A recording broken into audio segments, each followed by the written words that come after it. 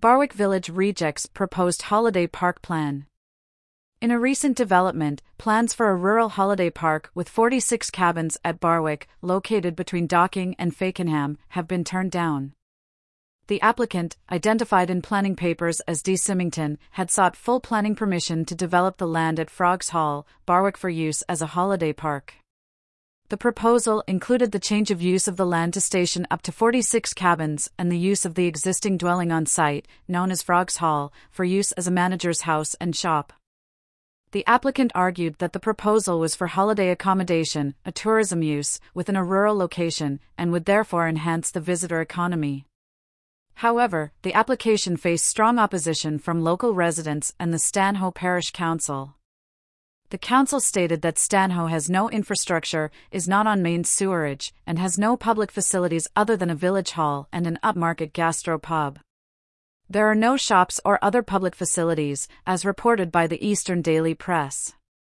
Furthermore, the farming company G.W. Harold and Partners, based on Barwick Road, expressed concerns about the increase in traffic that the proposed holiday park would bring.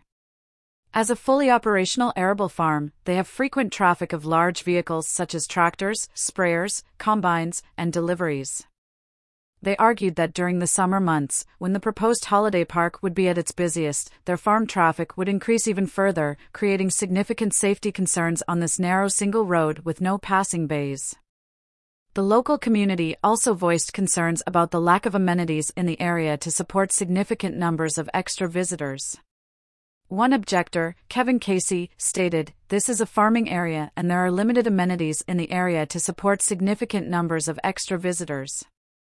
Despite the applicant's assertion that the holiday park would enhance the visitor economy, the West Norfolk Council's planning portal indicates that the application has been refused. This decision underscores the importance of considering the impact of such developments on local communities and the infrastructure in place to support them. The refusal of the holiday park proposal in Barwick highlights the ongoing tension between the desire to boost the local economy through tourism and the need to preserve the character and infrastructure of small rural communities. It serves as a reminder that while tourism can bring economic benefits, it must be balanced with the needs and concerns of local residents. The refusal of the proposed holiday park at Barwick is a significant development for the local community.